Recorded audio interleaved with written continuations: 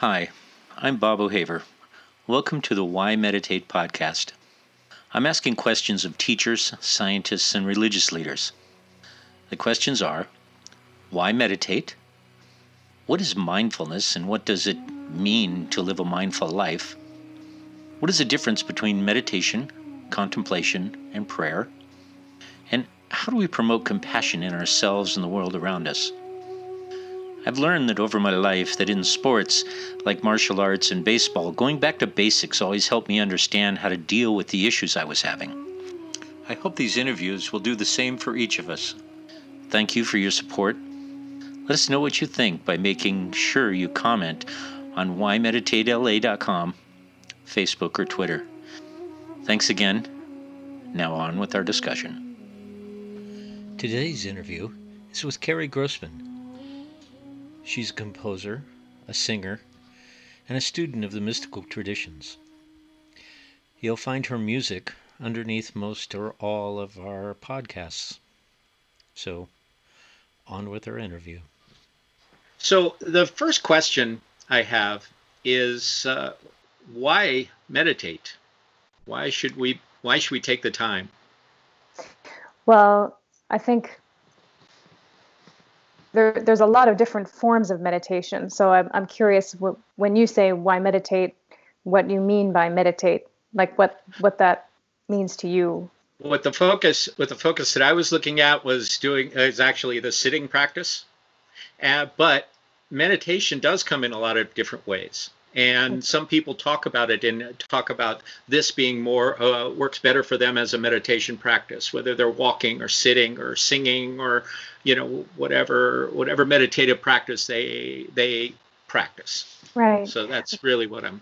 Yeah, it seems like more like why take the time to still our mind or to connect internally like that. Right. I think there's a million reasons why that practice, whatever it may be for each person, is so important. I think, first of all, we live in a culture of distraction and busyness, and we live in a world, in a society that pulls us away from ourselves.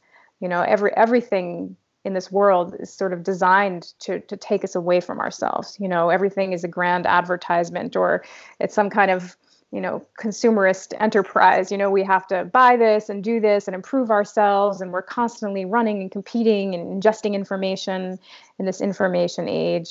And so there's a sense of total psychic exhaustion that people have, and a sense of really being exiled from their own hearts is really how it feels to me. And that's how it has felt to me personally, which is why I've been interested in this path of contemplative practice for such a long time, because I feel how easily my mind gets pulled outside of me.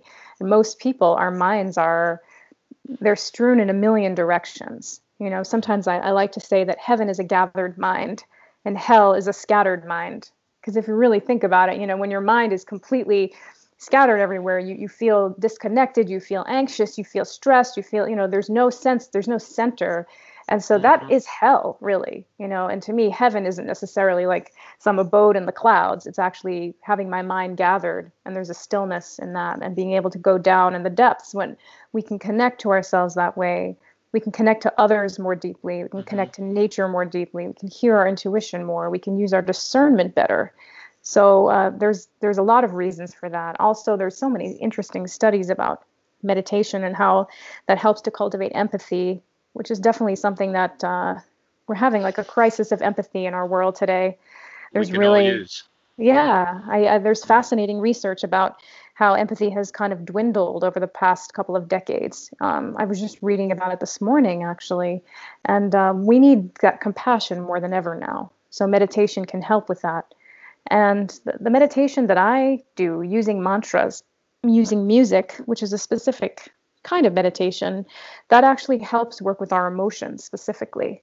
The practice of singing mantras, it comes from the Bhakti Yoga tradition. And Bhakti Yoga is, the yoga of the heart, the yoga of love or devotion. And it's a practice of using our emotions to go beyond. So offering our emotions up to something greater. And that is so important in the world today, because there's so much emphasis on the health of the body. You take this supplement, there's this fad, there's all this exercise and this. And then there's a lot of attention on the mind, mindfulness, meditation, visualization. But there is not as much out there about how to care for ourselves emotionally. And, people have a lot of fear of their emotions. We're afraid to be with our emotions. We're afraid that if we feel that grief, it's just going to take us over completely, or if that we be with our anxiety about something or our loneliness, that we're just going to get swallowed up, or we don't have the ability to deal with that or to meet ourselves, to befriend ourselves. And so I have found that the practice of chanting in particular and music helps me personally to be able to be with all my emotions without saying this one is better than this one or this emotion is bad. They all have a place. And through that unburdening of the heart, letting those emotions go into the music, it opens up this doorway to a deeper stillness and a silence. Do you find that different mantras cause you to feel in different ways? Do you feel yourself when you're feeling sad go towards one, or when you're feeling grief you go to another? Is it that kind of thing for you? For me, it's I don't tend to think about it. It's not really an intellectual process, it's more just almost sort of intuitive, but because I've spent so much time over the last 20 years familiarizing myself with mantras and immersing myself into them, that they're almost like a part of my body, so it's not like I'm thinking, oh, I need a mantra for this. It's more like if I feel some sadness in my heart, or I might just sing something that just makes me feel something. It's what comes up, right? Yes, it's kind of what comes up. And what's interesting about the mantras is that, so the word mantra, it comes from two Sanskrit words, manas, which is like the mind, and tra, which has a couple of different meanings. It could mean to cross over or to protect. So a mantra is like something that helps us go beyond our mind, to cross over our mind. And it also protects our mind from itself, because our mind is its own worst enemy. So a mantra, it kind of protects us. So, and mantras, they weren't created by anybody. It said they exist in nature. And the great sages of India, they heard the sounds in their meditations, and they articulated those sounds. And those sounds have been passed down for thousands of years unchanged. They're completely the same now as they were then. They were, in an oral tradition, they were passed down. And that's very unusual, because actually pretty much every language evolves through time. Like English, the English today that we speak is not the same as Shakespeare's English. Sure. And even now, there's new words being added to the dictionary, like OMG, things like that. They weren't in our dictionary before, but now they are, because language evolves. But Sanskrit, which is like the root of mantras, is perfected, doesn't change. So when we chant those sounds, or we hear those sounds, it's like we're plugging into an electric socket of the consciousness of the ones who revealed them. Right. The next question is, what is your definition of mindfulness, and how do you practice mindfulness? I could definitely give you the very sort of traditional answer, but it's funny, as soon as you said that, I feel like what comes to my mind is actually that that mindfulness is the problem.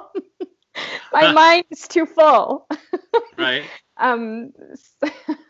It's just interesting the way when you start to think about words and what they mean. Mindfulness is these words become like these pop kind of words in the culture, and sometimes we have to kind of make them our own again in some ways. But Thich Nhat Hanh was actually one of my very first spiritual teachers. And when I was in like 21, I went to Plum Village in France, which is his monastery there, and I went so deep into the path of mindfulness, and it was so healing for me, especially at that time in my life, learning how to be mindful while eating, and mindful while walking, mindful while sitting and washing the dishes, and all of those things. And, I think at this point in my life, mindfulness, it really means mind and body and heart and are all in the same place instead of in different places, which they tend to be. It means seeing the reverence in the moment by moment existence of what is, seeing the sacredness of life. It's not always possible to see that in every moment. If you're stuck in traffic, you're not thinking, oh, life is so sacred. But there's there's a way in which, trying to come back to mindfulness, because it's a practice. It's a practice. Our mind just naturally wanders because that's what the mind does.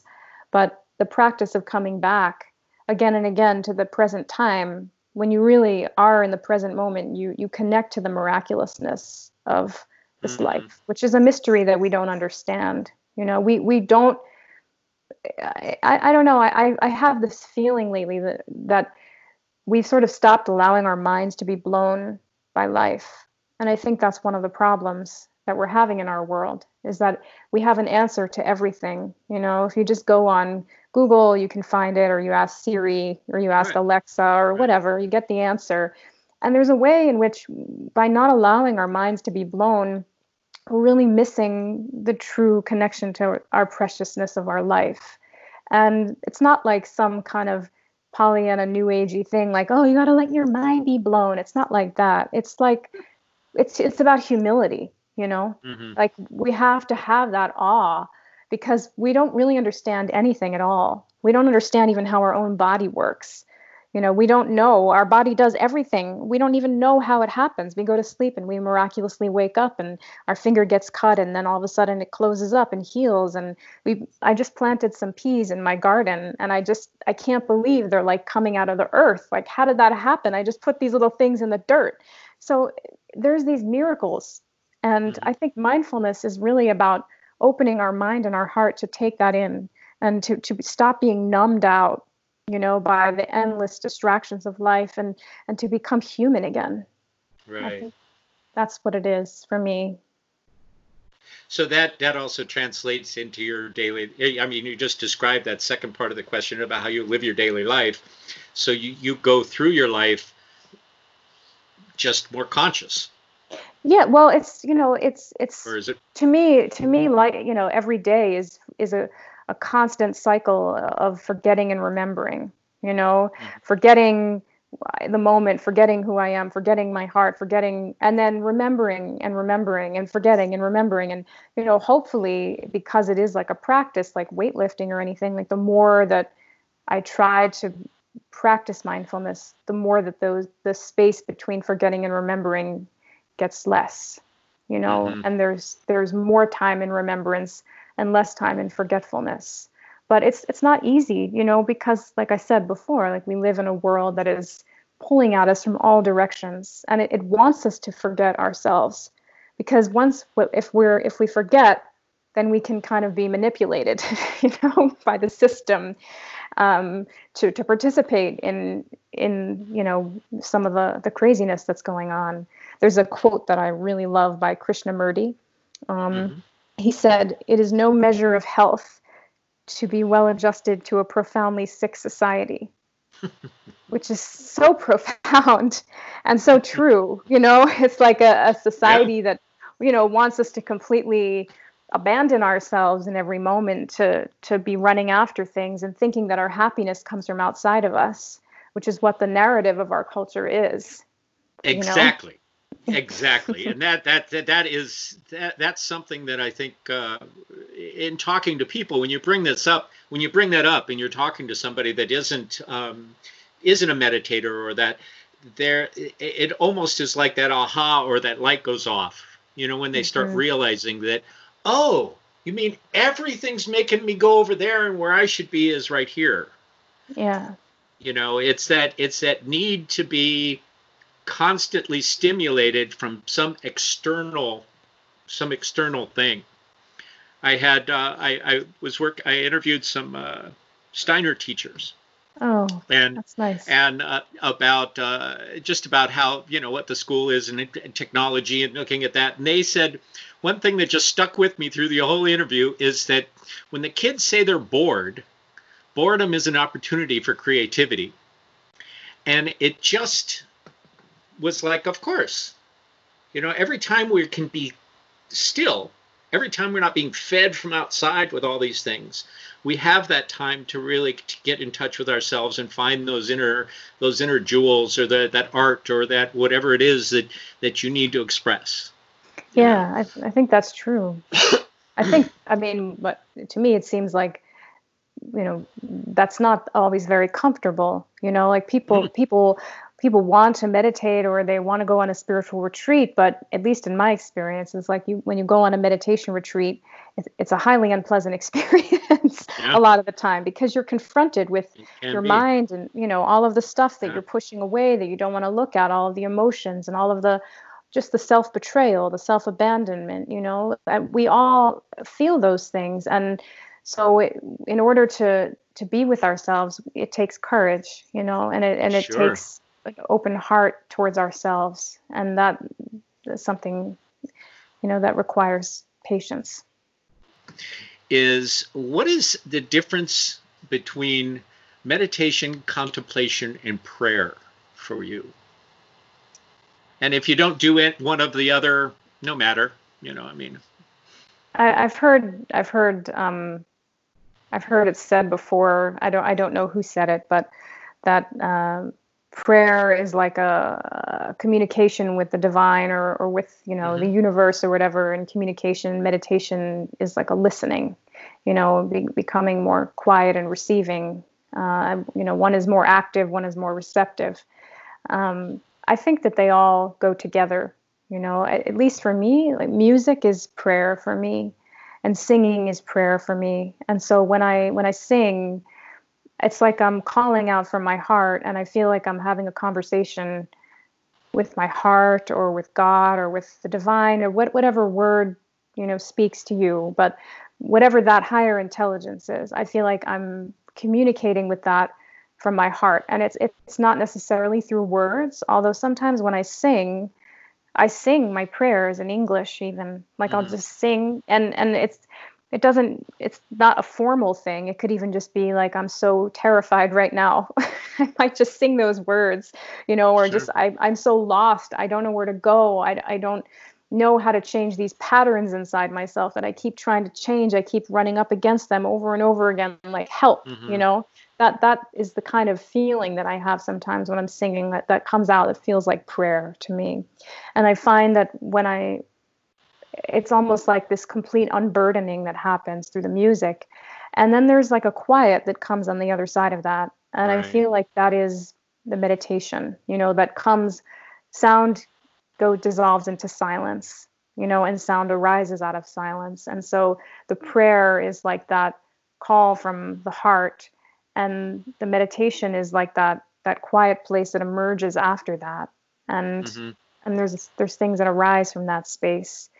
As far as contemplation goes, I mean, there's a lot of different ways to think about that. I think it's all really connected together. There can Hmm. be a reflective process or a discernment process that happens. Like, to me, prayer is very emotional. It's very much like, it's not very rational. If I'm really praying in a genuine way, I'm not just saying, Hmm. "Oh Lord," I'm not like reciting something. There's feeling in it. It's an intimate relationship, you know. Hmm. And contemplation is more, in some ways, being able to zoom out from that, to sit back from that and reflect on it and imbibe whatever wisdom comes from that. Right. It reminded me, I had a teacher that would, when he'd start the meditation, he'd ring the bell 3 times. And in the last time that he rang it, he would say, listen to the bell and let the sound carry you to your breath. And I just thought that one thought was like, oh yes, I can do that. Hmm. And it allows you to not let your mind wander during that beginning time, Right, because right, the monkey mind is going all the time, and trying to right. calm that down in a way was just a really simple thing to focus on, to bring me from the sound of that to me and to my breath, that external Yes. thing to the inner thing. Yes, yes, uh, exactly. A mantra is so much like that, and when a mantra is, in a practice of kirtan, for instance, which is like call and response chanting, a mhm, mantra, when it's together with music, music just, it softens our heart, it's just the language of our heart, and it puts us into that place of this feeling inside of us. And so we don't have to yank our mind back and just say, sit, stay, like a dog. Right. We don't have to Right. reprimand our mind. It's not about being punitive with our mind. It's about loving our mind, and that's the beauty of the bhakti tradition, or the beauty of these practices that are based in devotion and love, is that it's about love. It's about embracing the mind and just saying, it's okay, don't worry. You're completely welcome here. Whatever you feel, whatever emotions are on your heart, they're welcome here. They're a part of this practice. You don't have to watch them like clouds in the sky. You don't have to push them away. You don't have to analyze them. You can just allow them to be here, and there's a real relaxation that comes from that. So the last question is about compassion. And Lord knows we need a lot of compassion in the world right now. More so that when I started doing this, I had, obviously no idea there was going to be a pandemic, no idea that people were going to be literally protesting in the streets. But compassion, I just think there needs to be more compassion. And how do we facilitate compassion in our own life and then set an example for the world around us? It's such a great question. And it's something I think about so much. And it becomes cliche, but it's so true that it really begins within. It really begins with our own self. And I've seen time and again in my work and in concerts or workshops or whatever, that so many people around the world really have a hard time loving themselves and having compassion on themselves. Right. I notice this wherever I go, and even in November, I did a retreat in Japan, and I noticed the same thing that I found in Australia, or that I found in the States, or, and there's, who knows, why we get these messages, or why we have a hard time really loving and caring for ourselves and being compassionate towards ourselves. But we do, so many people struggle with that. And so I think that before we can really do that in the world with others, it has to begin with an inner journey, to really embrace the parts of ourselves that we've flung away, that we feel shame about, or that we don't want to look at, or that, that we have to question our beliefs and look at some of the thoughts we have, that somewhere inside maybe we think inherently we're broken. And that's an illusion. That's not true. But many people believe that.